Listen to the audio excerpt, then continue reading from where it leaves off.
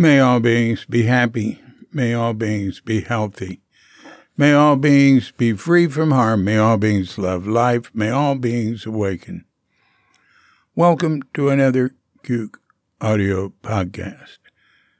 I'm DC Poobah of Cuke Audio and Cuke Archives, doing our bit to help preserve the legacy of Shunryu Suzuki and those whose paths cross his, and anything else that comes to mind.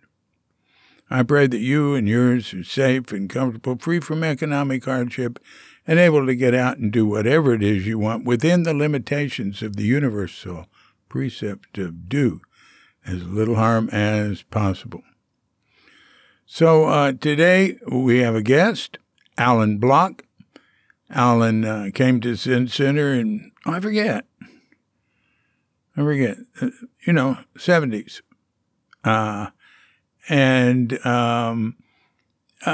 He, had a number of years with Zen Center, and he worked with Paul Disco a lot on stuff at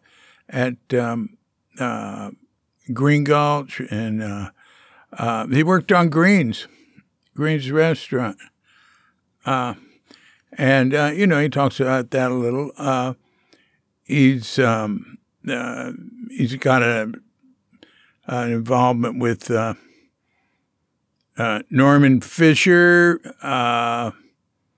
Their Dharma, has a Dharma relationship with Norman, but he has his own group, and he sits with Nelson Foster in the, Sambo Kyodan tradition too. But he has his own group, and they meet in Berkeley. Now, I forget. I think they meet online and in person. His group, I don't think it has a name. I couldn't get a name out of him, or if I could, I forget it. I don't think. And they have no internet present. Isn't this refreshing? And, so if you're interested in joining them, just write alanblock510 at gmail.com. That's ALANBLOCK 510 at gmail.com. Nice short name. Good for email. And so I remember when I asked him, like, well, what's the name of the group or something? He said, well, it's like they practice the Buddhist way of life. He teaches the Buddha way of life, or they work together to develop a Buddhist way of life. Sounds good, huh? Because really, a Buddhist way of life is not a particular way. You can't put your finger on it. And it's open to everybody. And that sounds pretty good to me. Anyway, I'm going to give him a call as soon as we've had our pause to meditate. So when you hear the bell, if you're of such a mind, hit pause and meditate or whatever for as long as you wish. And when you're ready to come back, hit unpause, and we'll be here to hit the bell and end the meditation or whatever, and we'll give Alan Block a call.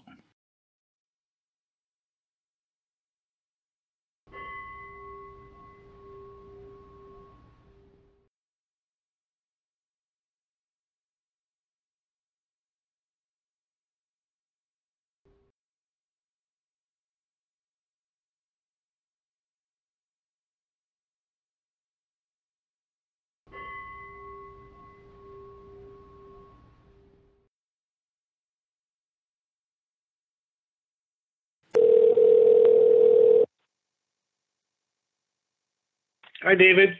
Hi, Alan. How you doing? Fine, how are you? Okay. What time is it there? It's 11 a.m. That many hours difference. Oh, my goodness. Okay. Yeah, well, we're,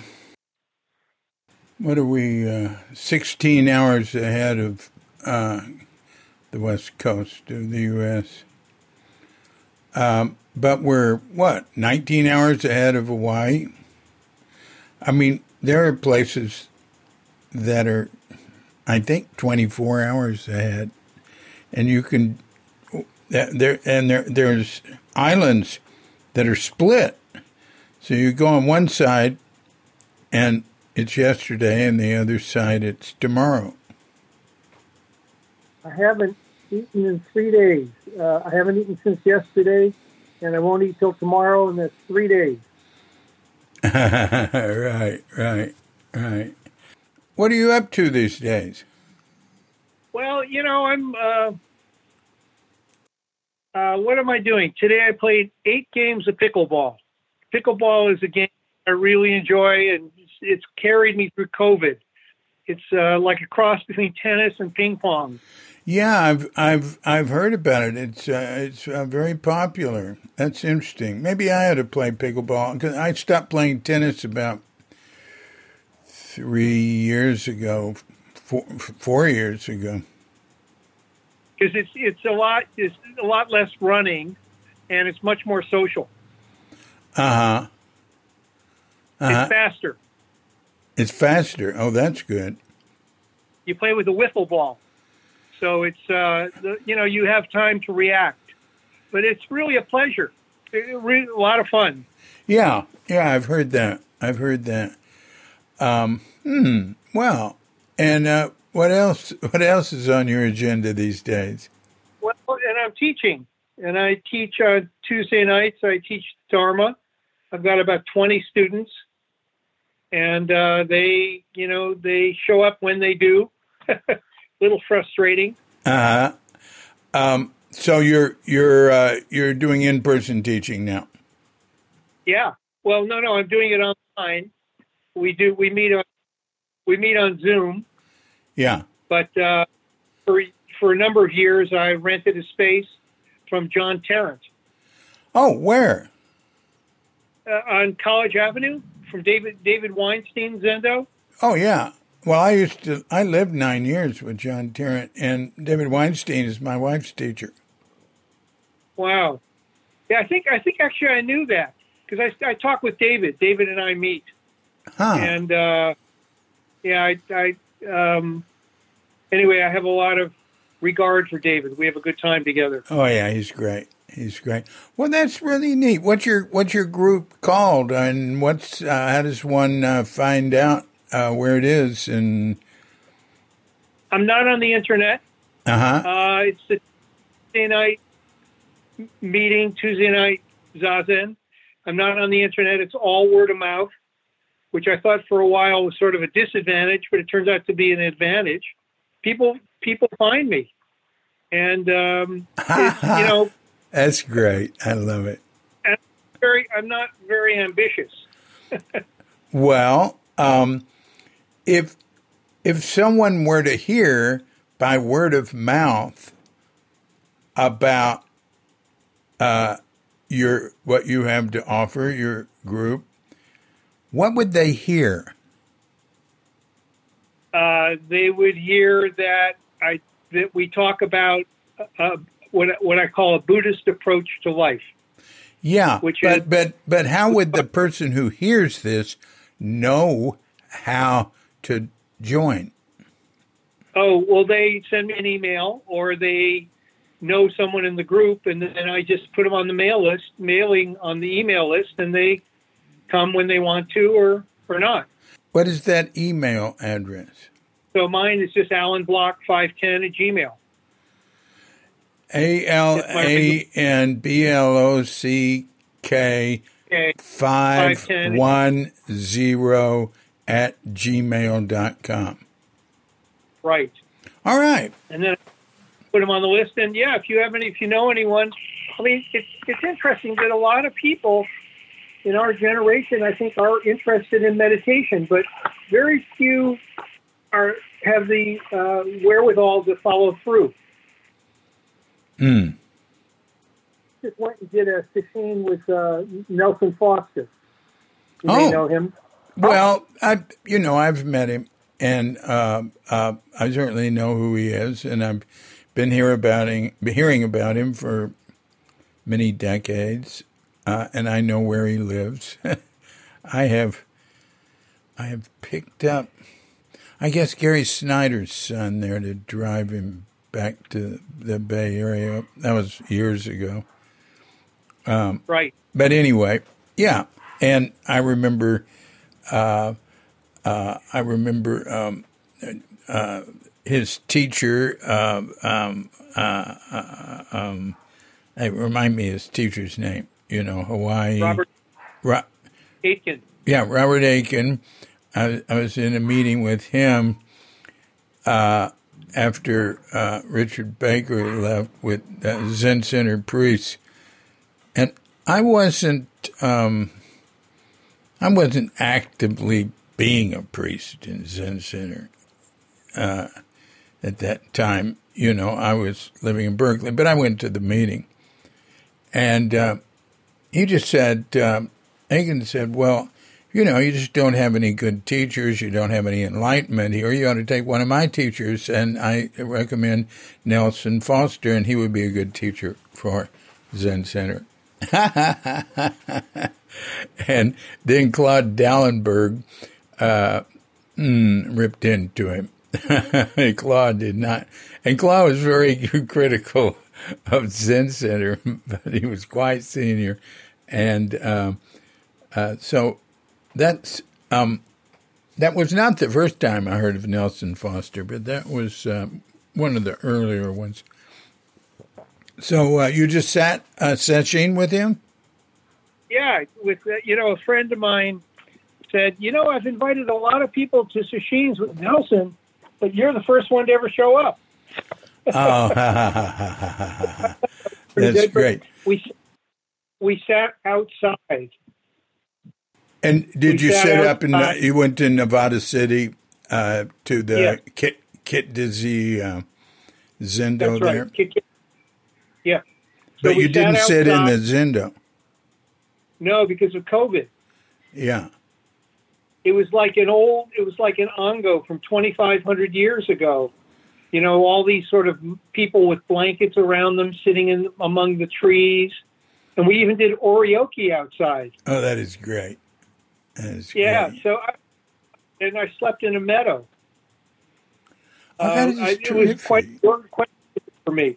Oh, wow. But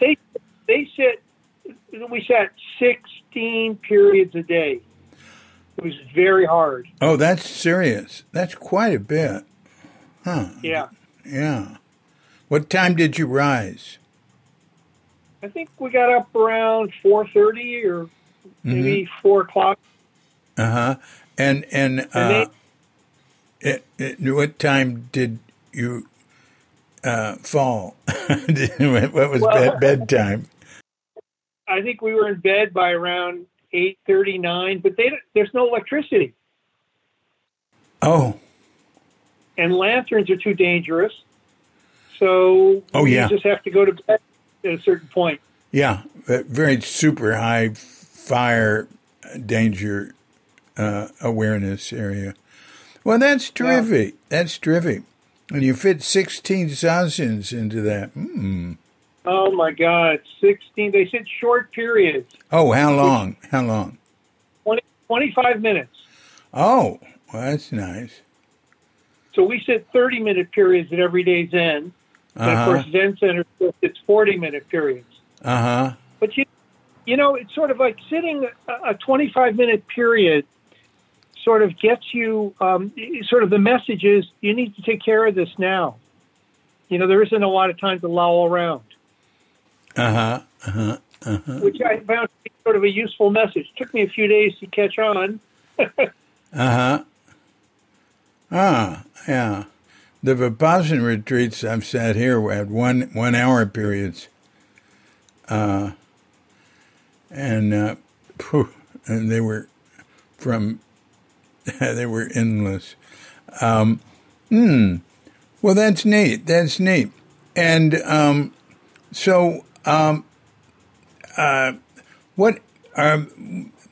what about any livelihood? Are you still?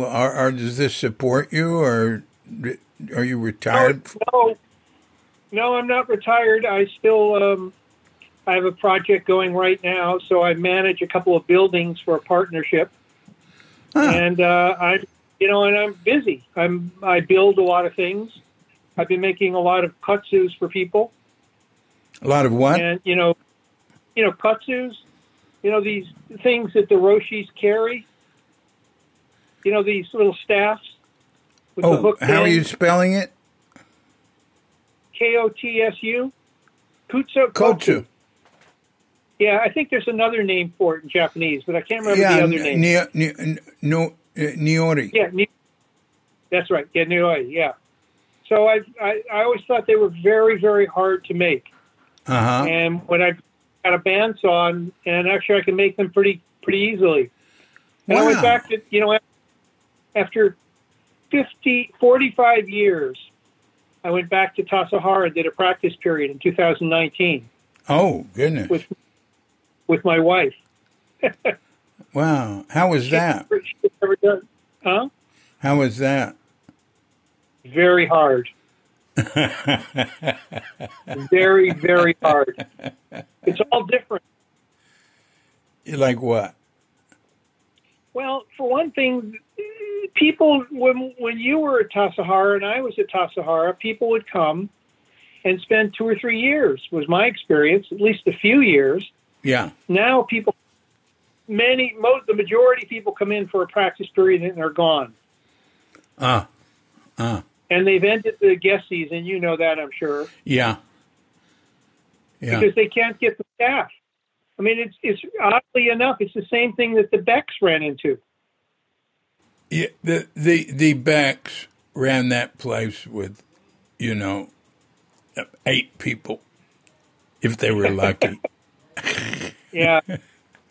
Anyway, and they've actually given up the fancy food at Tassajara, which I think is quite positive. Yeah, that's fine. That's fine. They've given that, so it's all buffet now. Yeah. And you sit there, my wife says, no dessert? How can there be no dessert? Well, that's, that dessert isn't a big thing to me. Just, what I've been at Tassajara when I could eat guest food, or been offered guest food if I was there as a student for 10 days in more recent years. I prefer the student food.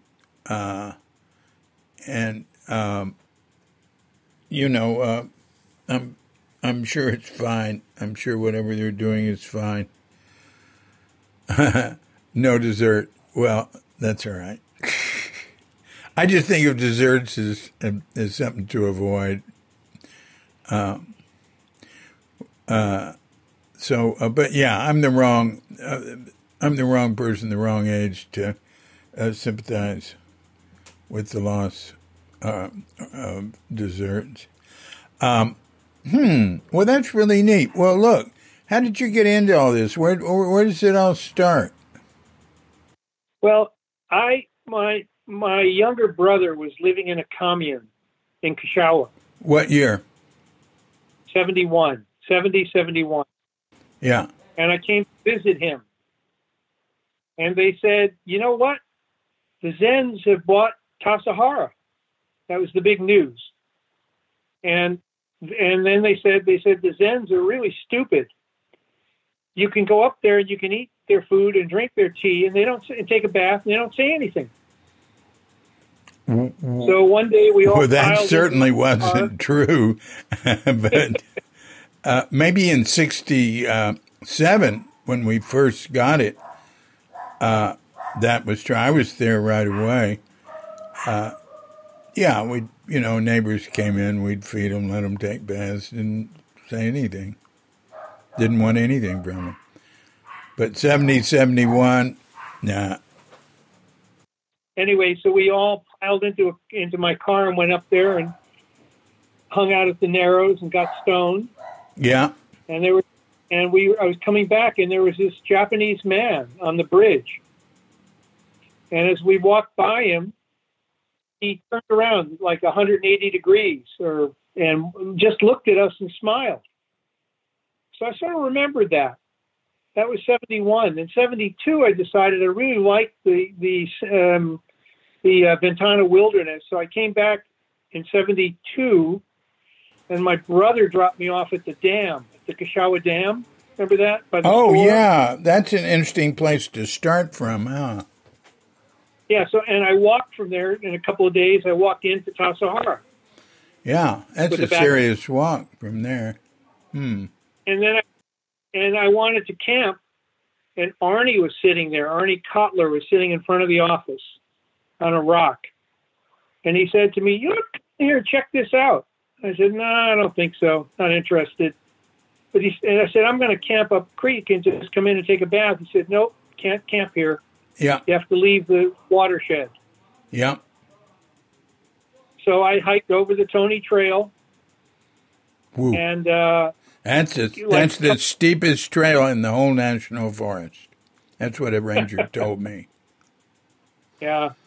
So I hiked over to Willow Creek and then came back 2 days later, and he was still sitting there. Arnie still sitting there. And he said, "You got to come in here and check this out."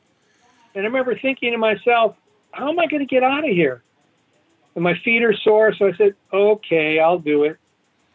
You know? I couldn't admit to myself I was curious. I think I was curious, but I didn't. I was too. The mask was too heavy. So I came in, and he said, "But you have to stay for 3 days." That was the policy. Go on. So I came back. I went down Willow Creek and then came back around the horse pasture. And then 3 days later, he was still sitting there. And I just said, "What am I going to do?" So I agreed to come in for a couple of days.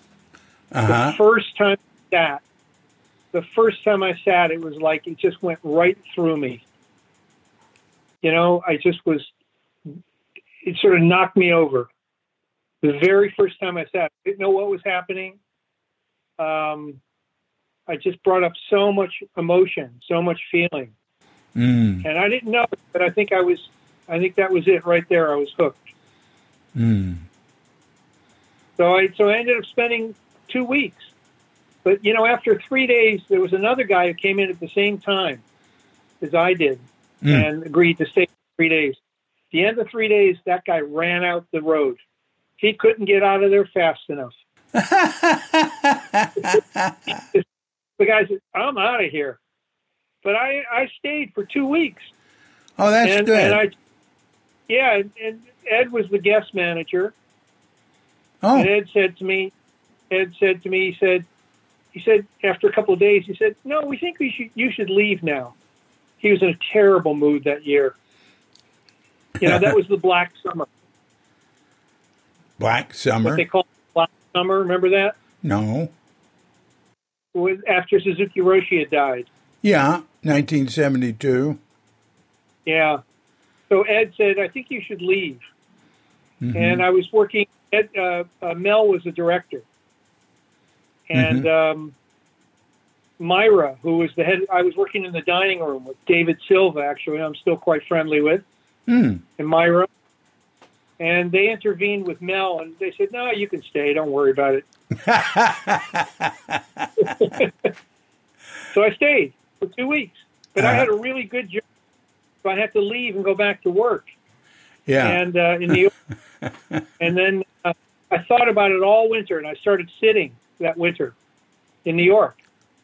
Oh. And then I wrote in the spring, and I said, "You know, I think I'd like to come back for 2 months in the spring." And they said, "Okay, we remember you. You're a good worker." So I came back for 2 months in '73. And at that point, I decided I'm gonna give it up and come out here.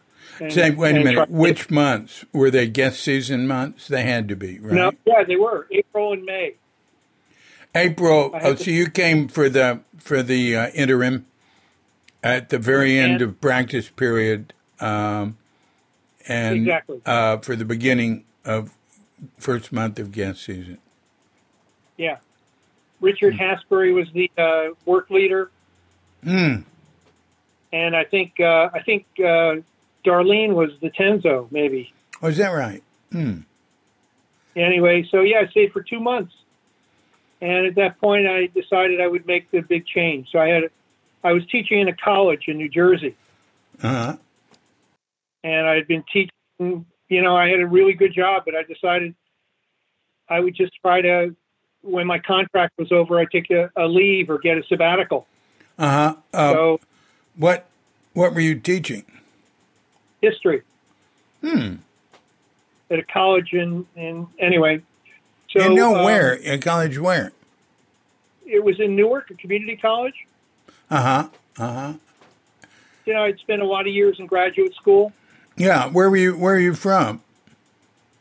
I grew up in Chicago and northern Indiana. All right. I grew up in the same neighborhood where Peter Overton grew up, Peter and Ann. Oh. In that neighborhood. Peter has Parkinson's now. I know. That? Yeah. Yeah. How advanced is it? Well, he's stiff. You see him walking, you sort of pick it up. But he's still teaching, and he's active. I don't think he's doing appraisals, but he's definitely active at the Zen Center. Oh, good. Huh. Anyway, so I came back for 2 months, and then I decided, I don't know about this Zen stuff because I didn't know anything about it. And I said, I think I'd like to come here and just watch the seasons change. That was my idea. But it took me another 3 years to get back there. Is that right? Wow. But I was headed there.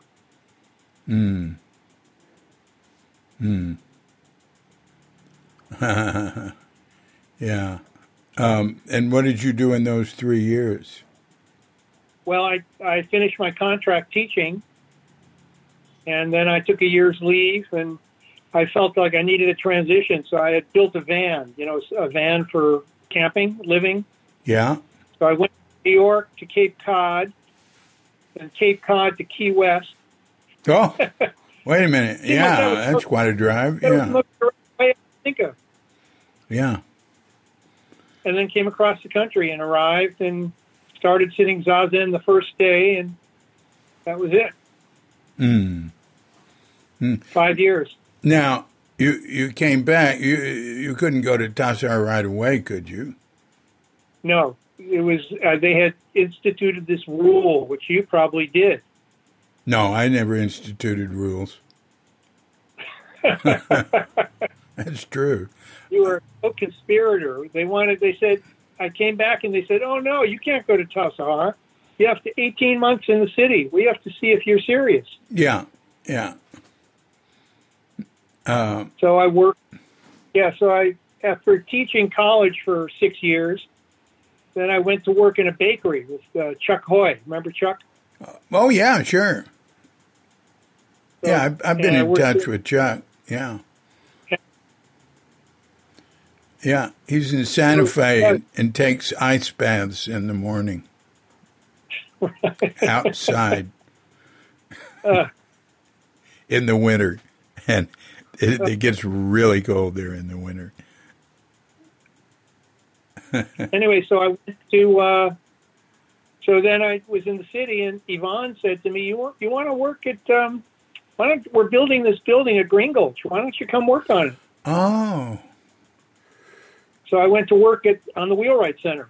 Oh. And the kitchen at Green Gulch. Oh. And so you worked with Ken Sawyer on that. Was Paul Disco on that? Paul was still in Japan. Right, and Ken Sawyer did that, right? Actually, it was a guy named John Ewald. Oh, yeah. Ken worked with him. I remember John. How was working with John Ewald? Yeah, and then Kip Mesereau was the sort of lead guy. Oh. Well, Kip Mesereau is just a fantastic carpenter.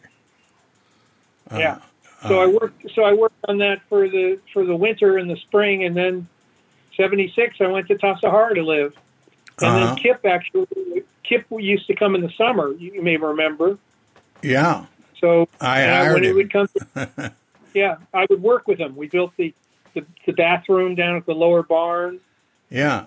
Well, it was Gene DeSchmidt who brought him in first. Right. Yeah. Yeah. And then Kip Mesereau did work at Chez Panisse, their carpentry. Well, when I eventually left Zen Center 5 years later, Kip hired me to do Chez Panisse with. Oh, is that right? So there we have confirmation. We ended up partnering. Is that right? So Kip and I, we bought land together. Is that right? Makoto, you remember him? Who? Makoto Imai. Oh yeah, Imai son. Oh yeah, certainly. Yeah, there's another very, very high level carpenter, Japanese carpenter. Good Lord. Yes. So we partnered anyway, and I worked at Chez Panisse for a year. Wow. Building the cafe. Well, that's you got into very high end stuff there. Yeah, I was really lucky. I met the right people. Wow. Yeah. And I worked for Paul then Paul, in the meantime, Paul came back. Uh-huh. So I worked with Paul for almost 2 years. Wow. You were right there with the cream of the crop. Yeah, they were great. Actually, I just had dinner with Paul a couple weeks ago. Oh. And we're going to have dinner. We're going to have dinner in January at Chez Panisse. My. All right. All right. That's good. You know the woman he's with, Brenda? No, I haven't met her. That's She's been really since I left America. Uh-huh. Anyway, she's really nice. She's really good for him. She's sane, she's organized, and she's not angry. Like, I'm blocking her name. What was the last? Yeah, I can't remember her name any, but since you're saying she was angry, I knew her too. I knew her, of course, met her a number of times, right. But we can just leave her name unsaid. So you don't remember, but you interviewed me that first summer at 72 at Tassajara. Well, I've got it. I think it's on Kook.com. I think Dick Baker was checking me out to see if I was sane, and he sent you to check me out. No. Oh, you're not talking about an interview for the website. Dick sent me to check you out. Yeah. Oh, that's funny. I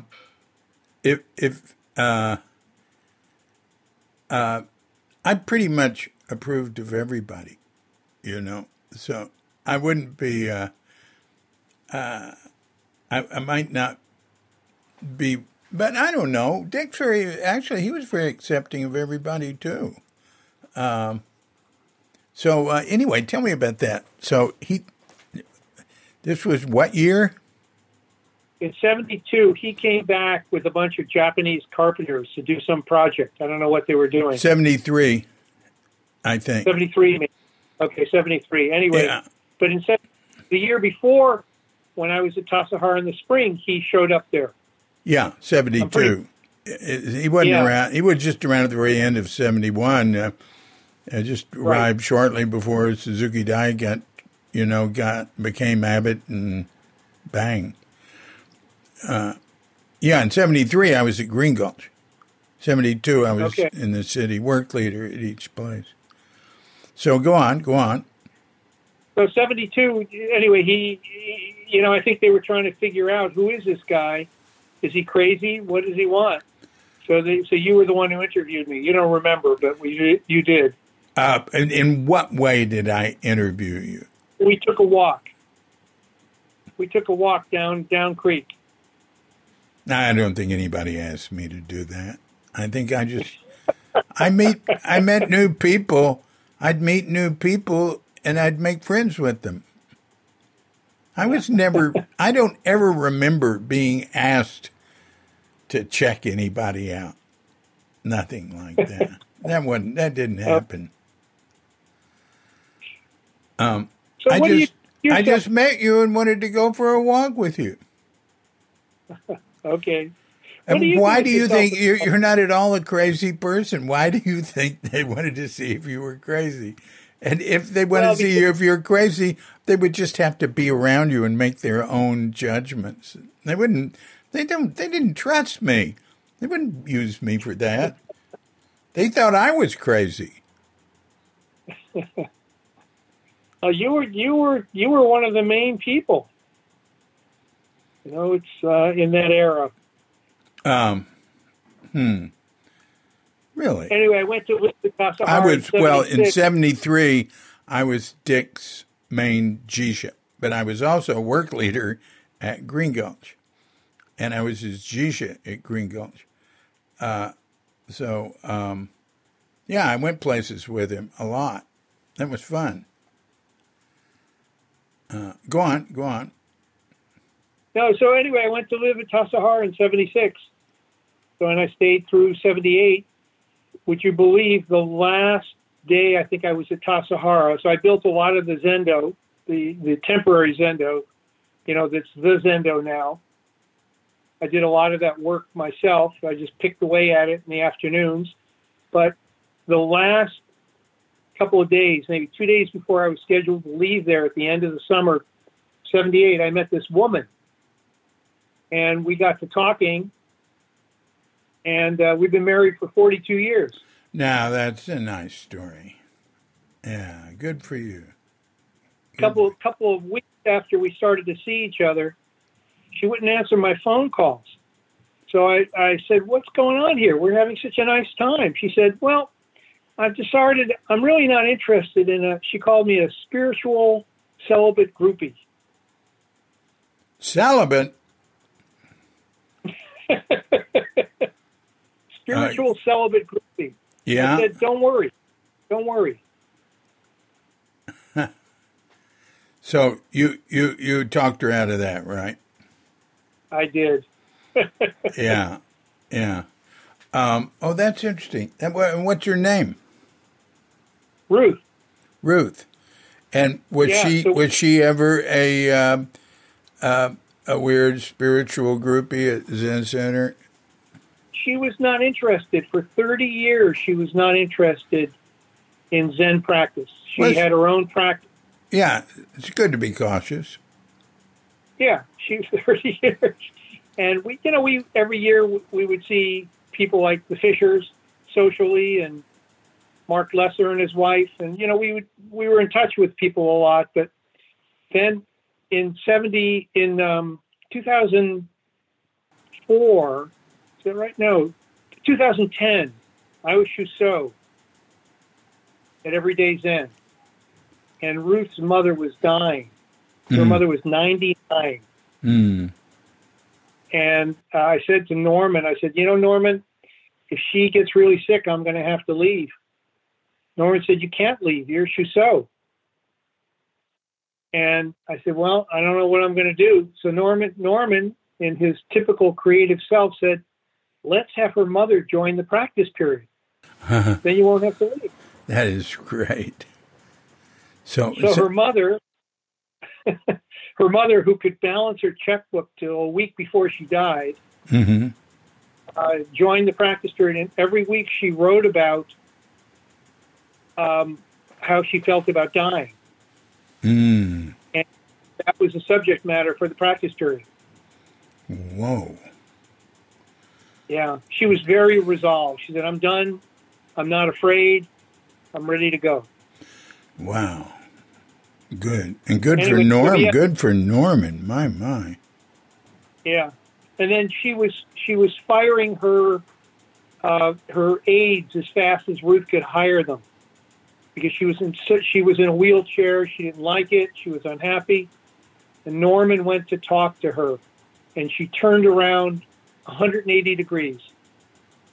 She treated me. She never was terribly nice to me because I stole her daughter, right? Yeah, right. But all of a sudden, she was just nice as she could be to me. But so Norman really turned her around, and Ruth was so impressed. She started doing sesshin and Soto Raksu and became a full-fledged member. And actually, she's going to be Shuso. I think she might be Shuso this next year. We'll see. With Norman? No, at Heart of Compassion with with John Evans, Sangha in Point Reyes. Oh. That she goes to. Oh. And what's the lineage there? Ours. Suzuki. Yeah, who's his teacher? Her John Evans is the leader of that group. Yeah, but who was his teacher? Oh, Norman. Norman. All right. Yeah, and then before that it was Bernie and Maizumi.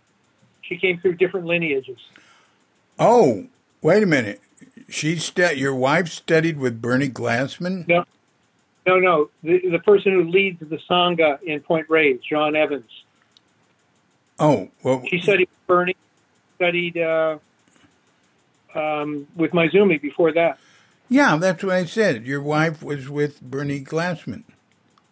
No. This is the person who leads the Sangha. Oh, he was with Bernie Glassman and Maizumi. He. Oh. Yeah. He. She. All right. Yeah. I got it straight now. All right. Okay. Oh. Anyway, so yeah, I just sort of try to,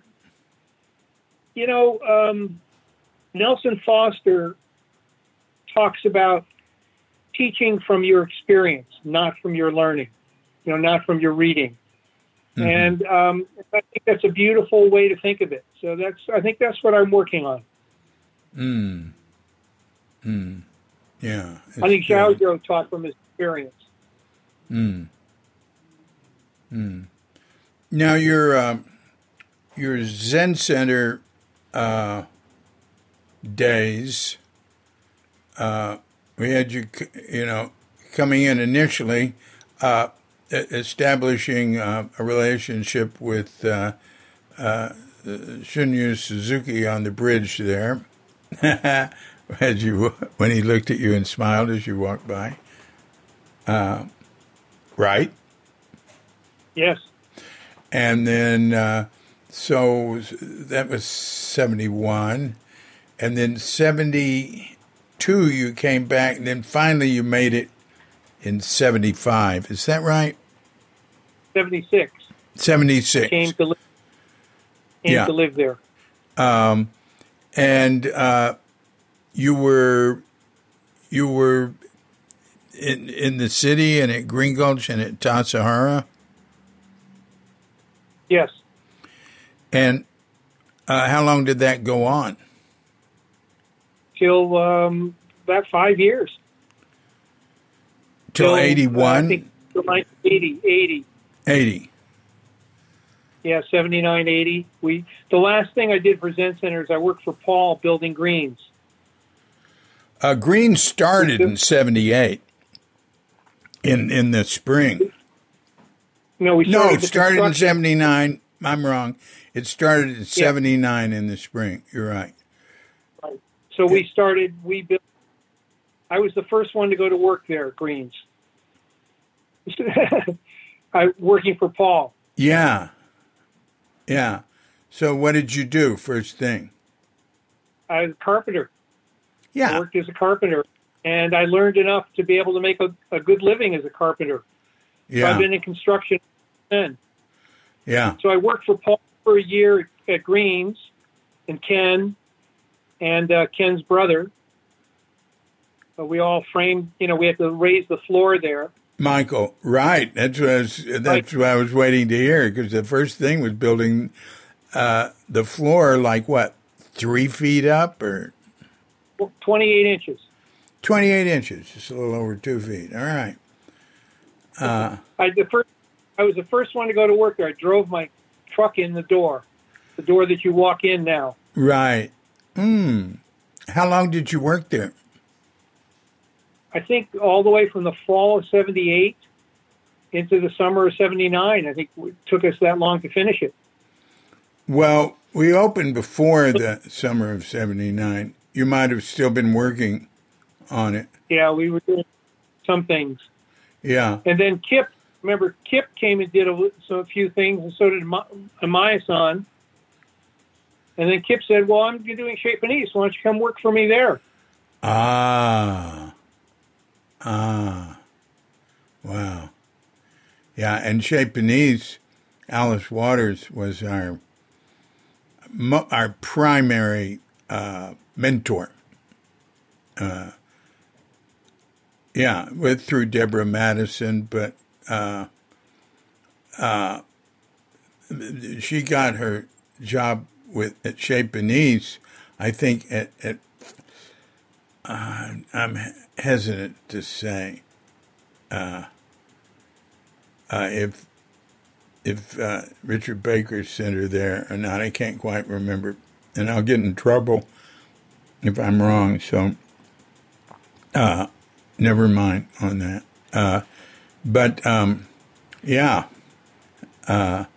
Wow, that's interesting. Well, what do you remember about Greens? About building it? Anything interesting there? Do you remember? All right. Do you know who suggested or who said that the floor had to be raised? I assume an architect, but I don't know who. Sim Vanderen. Yeah, he was very involved then. Yeah. It's interesting. He didn't do the plans. I mean, he signed off of them at the end. He did the final touches. He's sort of credited with being the architect, but there's another guy whose name I forget that went through like 20 different versions with Richard Baker, and finally just said, I can't do more, and he was probably doing it for, huh? I think it turned out pretty good. Those big redwood burl sculptures? Yeah, J.B. Blount, right. Yeah, so I hauled those. I picked those up in Crescent City. Oh, Jerry Fuller, really? Jerry Fuller and I drove up to Crescent City. Did you say Jerry Fuller? Jerry Fuller? Yeah, Jerry and I. Yeah, you drove up to Crescent City. Wow. In an old Department of Education, San Francisco Department of Education truck. And we picked up those burls that I think JB had already arranged. And they put them on the truck. And they were so heavy that they pushed the bed of the truck down into the wheels, and we couldn't move. What, did you have the big one, the main one? Yeah, we had a couple of them, 2 or 3 of them. Well, I mean, the main one is giant. The central one. Yeah. Oh. And it's actually bigger than it appears to be because it goes 28 inches under the floor because it's bolted to the concrete. Yeah. Wow. And actually, everything else was quite a bit, too. I mean, that's a lot of wood in that. It's a whole seating area in a circle. There have been suggestions, from, I don't know, board members, certain people, to remove that thing. You can make more money and put more tables in there. That would be a mistake. Yeah, they're quite something, really. Yeah. So we cut the wheel wells out of the truck with an acetylene torch. Oh. And then Jerry and I drove it back to San Francisco. Oh, actually, we drove it to JB's place. He carved, and then they came to San Francisco. You dropped him off at JB's, right? Yeah, it is studio, his shop. Right. Right. When I met JB through Sim, he was Sim's neighbor, and Sim and I were close. And I saw what he did. I just loved it. And I told him, look, I want you to come to Tassajara. So I paid for him to come to Tassajara as a guest. And then everything happened after that. He would come every year and work on those pieces by the office. Right. I got those from a Big Creek Lumber Company, which isn't that far away. It's it's north of Santa Cruz. And he got a job with them. He built a dolphin up. You can see from the road. It was up on a pole, I think, so you could see it up there. And they were great. Bud and Lud McCreary, They were great. And Big Creek Lumber Company was great. They cut 1% a year, so that the redwood forest that they harvested did not decrease, because it grew at about 1% a year. And those pieces at Green Gulch were not usable for they're all twisted and burly and everything. And they had them, with a pile of more artistic stuff. And JB just flipped out when he saw it. And I had to arrange for a guy to drive it in. And they told me about a guy, an old guy. I don't think that was, his name might have been Job Dykcraft, but Dykcraft might have been the guy who made who got to make the stupas for the memorial area. Anyway, I don't think it was Dykcraft, but anyway, he was a guy from down in that area that had this giant, really old logging truck. And he brought all that stuff into Tassajara. It took him hours. We had to arrange for him to come in at a time when there wouldn't be any guests. He came in during a practice period. And because it took him like 6 hours to go over the road because he couldn't make the turns. He'd just have to go forward, back, forward, back, forward, back. And I don't know how many hours, but it was forever. And that was great. All right, go on. Pardon me. All these bits of history will be lost with you and with me. Yeah, it doesn't matter. I just feel like I tried to arrange before COVID hit. I was going to go to Tassajara with Paul. He's not on really great terms. I'm sure you know that with them. So we were going to go and we were going to film it, and he was going to walk around and talk about all the buildings that he had built there. Yeah. But then COVID happened and we couldn't do it. Yeah. So I'm sort of tempted to revive it. We'll see. Do. He went in. Yeah. He went in and filmed and took still pictures of stuff for his book. What's it called? I've got it. Zen Architecture. I thought I was thinking that, but I thought, is that really it? Zen Architecture. Yeah, I've got it on our living room table. He sent me a copy from Oakland to here. Yeah, nice. Yeah. Yeah, please do. Get him to go back in and do that. I wouldn't. I just think it's on the record. Yeah, I wouldn't say he's not on good terms with them. I'd say he's just not on terms with them. Okay. It's like Zen Center doesn't have any memory. Yeah, I think that. When they remember something, they make a big deal out of it, and then they forget it again. You're right. You're right. It's anything that has to do with preservation at Zen Center. And there's been a lot that Zen Center has done, but they'll do it in a spurt, and then they'll forget about it, and people will say, all right, that's done. And mainly it's been individuals, the work of individuals.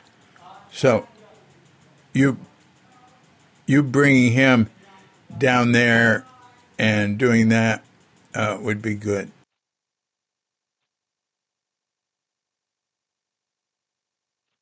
The chairperson of the board at Zen Center comes to my class on Tuesday night sometimes. Say that again? The chairman of the board at Zen Center comes to your class on Tuesday night. Huh? Who's that? She comes for a while, then she doesn't come. But anyway, she's been one of the people. It's been nice, but. That's good. I don't know anything about the Zen Center board. Actually, well, that's neat. Hey, anyway. Yeah. All right. I have more questions about greens. Go ahead. Do you remember Richard Baker coming in and doing stuff or anything? Any? Occasionally he was in. What? It was so. occasionally he would come in. We didn't see him a whole lot there. But, when at Greens, everything was very tightly controlled. And then I went to Chez Panisse afterwards. Yeah. And I remember at Chez Panisse, I said, I need to cash this check. And I remember one of the owners of Chez Panisse said, hey, what are you bothering me? You know where the cash box is. Just go cash it. Whereas at Greens, everything was, oh, man, don't get near this, don't get near that. Mm-hmm. So it was such a pleasure to go to Chez Panisse after that. Well, that's interesting to hear. Yeah. I think Ed Satterson was trying to manage all the different elements in the restaurant, and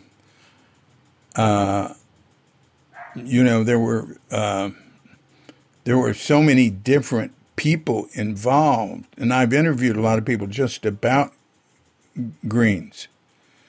I haven't done anything with it, but it's like it's interesting. It's like Rashomon, Rashomon, the Japanese film, where you get the same story from different points of view, and it's like each one is like really different. Well, I was there for the whole job. We framed the floor. I rented an acetylene torch and a bunch of scaffolding, and cut all the pipes out of the ceiling, because it was industrial. And then Jerry Fuller and I replaced 314 panes of glass. They wanted the old ones because they said they were historic. We replaced all that glass in the main room. Oh, because it was, you couldn't see through it. It was clouded. Yeah. Anyway, so I was there for a long time and did actually I did the tile floor in the kitchen, which I think is gone now, but then Alice said to me, can you do the same thing at Chez Panisse? And I did the tile floor in the kitchen at Chez Panisse, and it's still there. Oh, 40 years. Wow. 40 years. Wow. Yeah, well, Greens has gone through a lot of changes through the years. When it started, I was maitre d' and co-manager. Dick made me a co-manager so I could make decisions on the floor. That's all it meant. I wasn't really being a manager. And then I kicked a board member of the Fort Mason Foundation.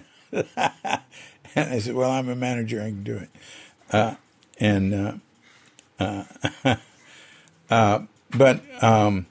There were the administration of it, the number of staff was minuscule compared to what it evolved into. It was just amazing. I've seen that with Zen Center, but it happens with institutions in general. They start off with very little at the top. A forest ranger said it to me once, an old guy, when we first got Tassajara, who'd go around in the woods with, like mules and stuff, and fix trails and do things. And Putsy. Right. I remember him. Yeah. And, guys like him became fewer and fewer. And then there was a guy from the office who I'd meet with, and he said to me one day, he said, yeah, I used to be in the field. He said, we used to have one guy in the office for every 10 guys in the field. And now we have 10 guys in the office for every guy in the field. Yeah, right. And that's what happens. That's what happens. And you go, wow. And the San Francisco Zen Center, the amount of administration of people in the office and all the zillions of people who aren't Zen students working there. And Greens, there's no Zen students. And it's just like totally different. I think that's right. That's right. Ulysses, I think, was the last one. Yeah. And, I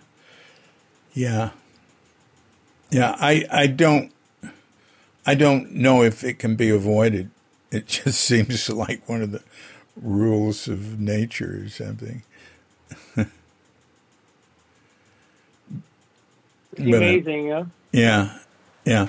And also, somebody was pointing out to me in one of these talks that the whole culture and the sociology, the type of people and everything, it evolved so that the people that are there now are not at all like the people who were there to begin with, and at different stages of its evolution.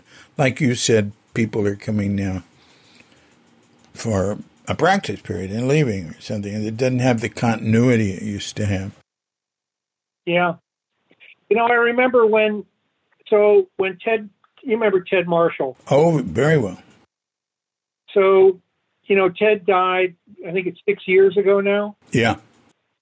And when Ted got sick, we were Tassajara together. We fought some fires together, but we weren't particularly good friends, but then he got sick, and and so his wife said to me, I think it was Jane actually set it up. Jane Hirschfield. Yeah.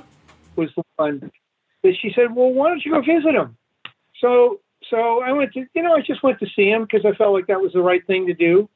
So we ended up, I said, well, would you like to meet and talk about the Dharma? And he said, yeah, I really would like to do that. So we ended up meeting every Wednesday for 3 years, and we read the whole Lotus Sutra out loud. Wow. But That's great. It was, but the interesting, it was Ted and Peter Vandersteer and David Silva, and then a friend of Ted's named, anyway, a friend of Ted's, Harry Lindstrand, and we read the whole Lotus Sutra out loud. And Jay Semino actually also, and we would talk about our lives as we read through the Lotus Sutra. But the point I'm making is that when he needed people around him who knew him at some deep level. It was his old Zen Center friends who hadn't seen him in 5 and 10 years who showed up. And that was pretty amazing to me. Even recently when Joan died, Joan Larkey. Yeah. She died in about a month ago. Who came to her aid but her old Zen Center friends, people she hadn't seen in years. Yeah. And there's just a bond. There's a bond there that exists. It's a familial thing. You don't even you don't recognize it's there, but when things get heavy, that's who shows up. It's beautiful, really. That's best case. It hadn't always been that way. Doesn't always work out that way. But it doesn't always work out. In my experiences in the group that I was part of there, sort of, 73, 4, 5, 6, 7, those years, that there is a lot of that kind of continuity. That people. Yeah, that's good. That's really good.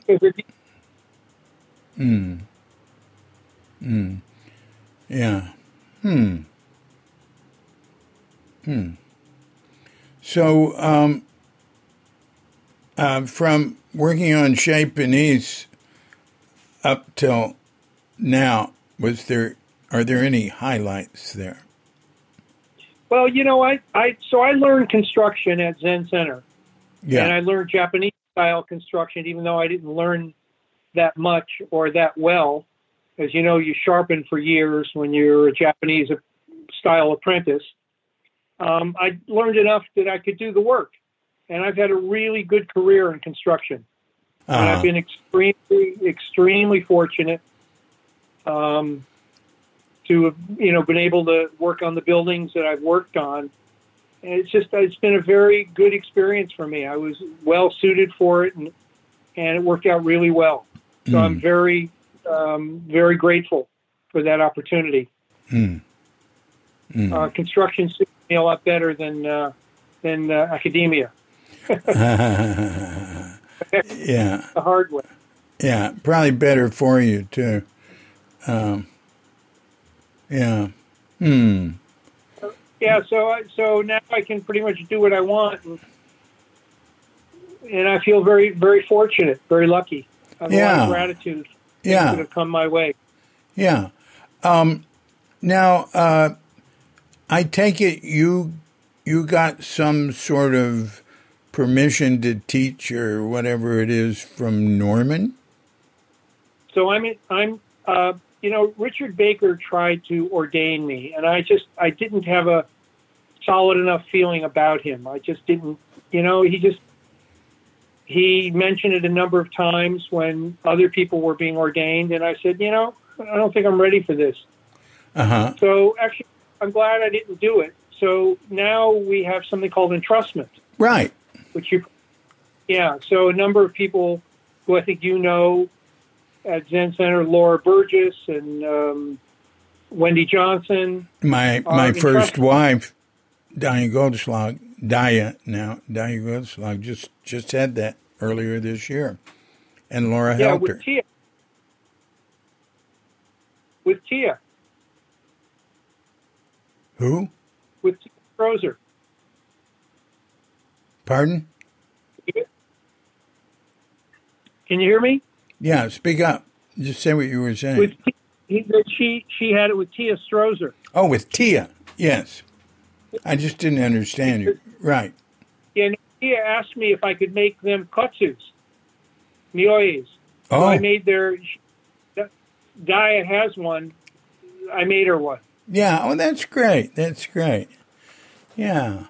So anyway, I'm entrusted by Norman. You go through Shiho, you go through the whole process, and then you're entrusted, and then you can teach. I've had, 5 of my students have received Jukai. So, I can't do the Jukai. I have to do it with a priest. Our lineage is the most conservative on that issue, but Tia has gone around it. So I think it'll change at some point, but I don't worry about it too much. Yeah. Yeah. Yeah, but that's great. That's great. Well, so go on. I'm trying to give away what was given to me. Yeah. Yeah. I mean, I felt like when I found Zazen, it freed me in some way. It sort of relieved suffering that I had been under and allowed me to find some ease in my life. Right. And if I can do that for people, I'll be very, very pleased. Right. Right. Yeah, that's well said. And, finding something like Zazen and appreciating it, it won't leave you.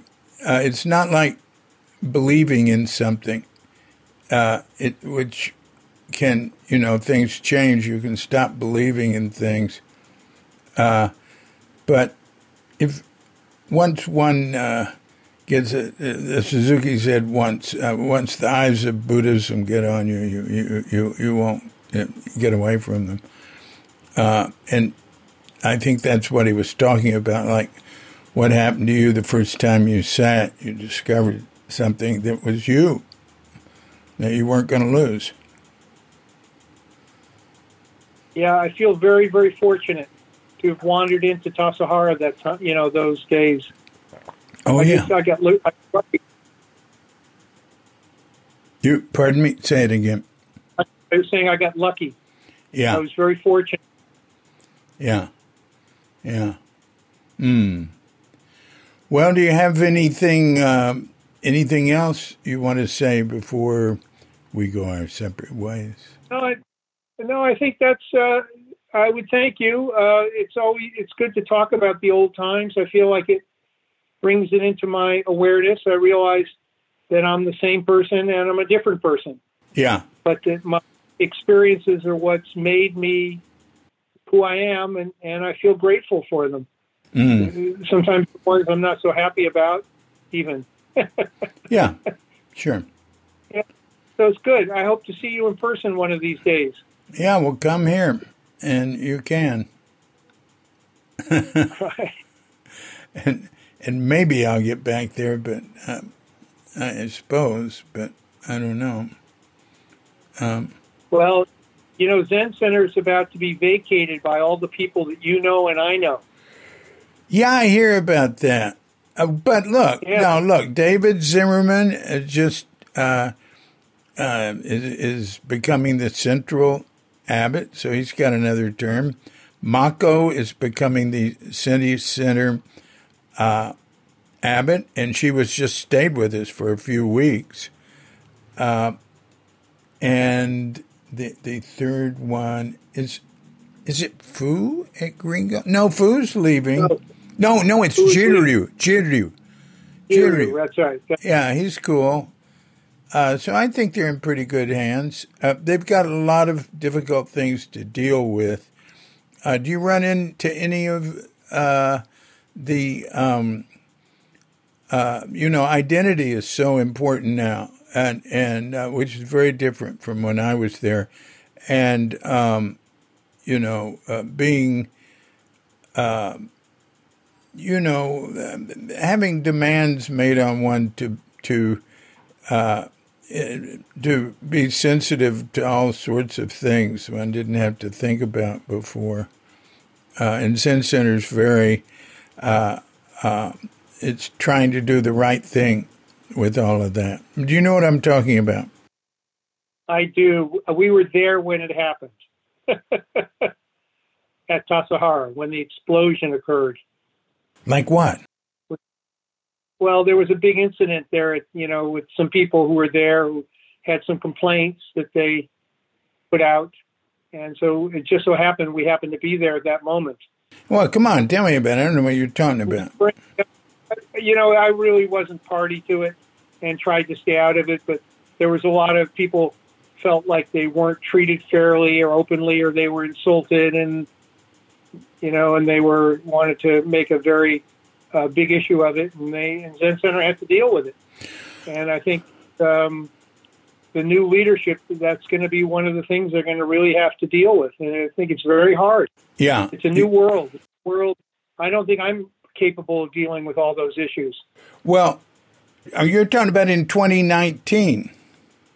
I'm talking about this last year. Oh, okay. Then I do know what you're talking about, because you said, you went back this last year. Yeah. We were there in the spring. I was working on the main gate. Oh, okay. Okay, then I do know what you're talking about. Yeah. And I have talked to people about that. Well, I have some opinions. I think in that case, it seems to me, of course I wasn't there, that the people acting for the institution could have been a little, had more self-confidence, been a little tougher, and, if somebody's not following the schedule and is not practicing there anymore, they should leave. Oh boy, some of the things people have complained about, not even thinking about that, they're so, wow. I don't know. It's, and what I think? I just think, it's nice living here. I don't have to think about stuff like that. I used to I would dream about going to Tassajara. Now, my feeling is I'm so happy when I go to Tassajara, and I'm equally happy when I leave. We may not be going back. I've sort of faced the fact that this may be this last trip there when I worked on the gate, the main gate. Anyway, this may be our last trip there, which is very hard for me.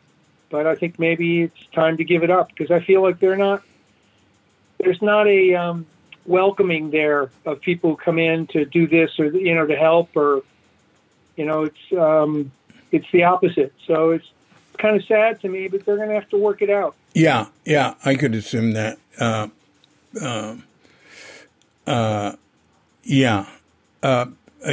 Probably at this point, like for me, it'd be better to go in as a guest. I can't afford it, but and you can't. They're not even going to have a guest season, huh? There is no. Right. I don't think they know how they're going to. Yeah. Then come in as a contractor. Come in. No, you should go in with Paul Disco for that. That would be good. But anyway, I will see if we can revive that. First, I need to talk to Paul about it. I'll talk to him about it at dinner at Chez Panisse. Oh, yeah. Yeah. And tell him hello. He and I have kept in touch. We've had a number of calls in the last years.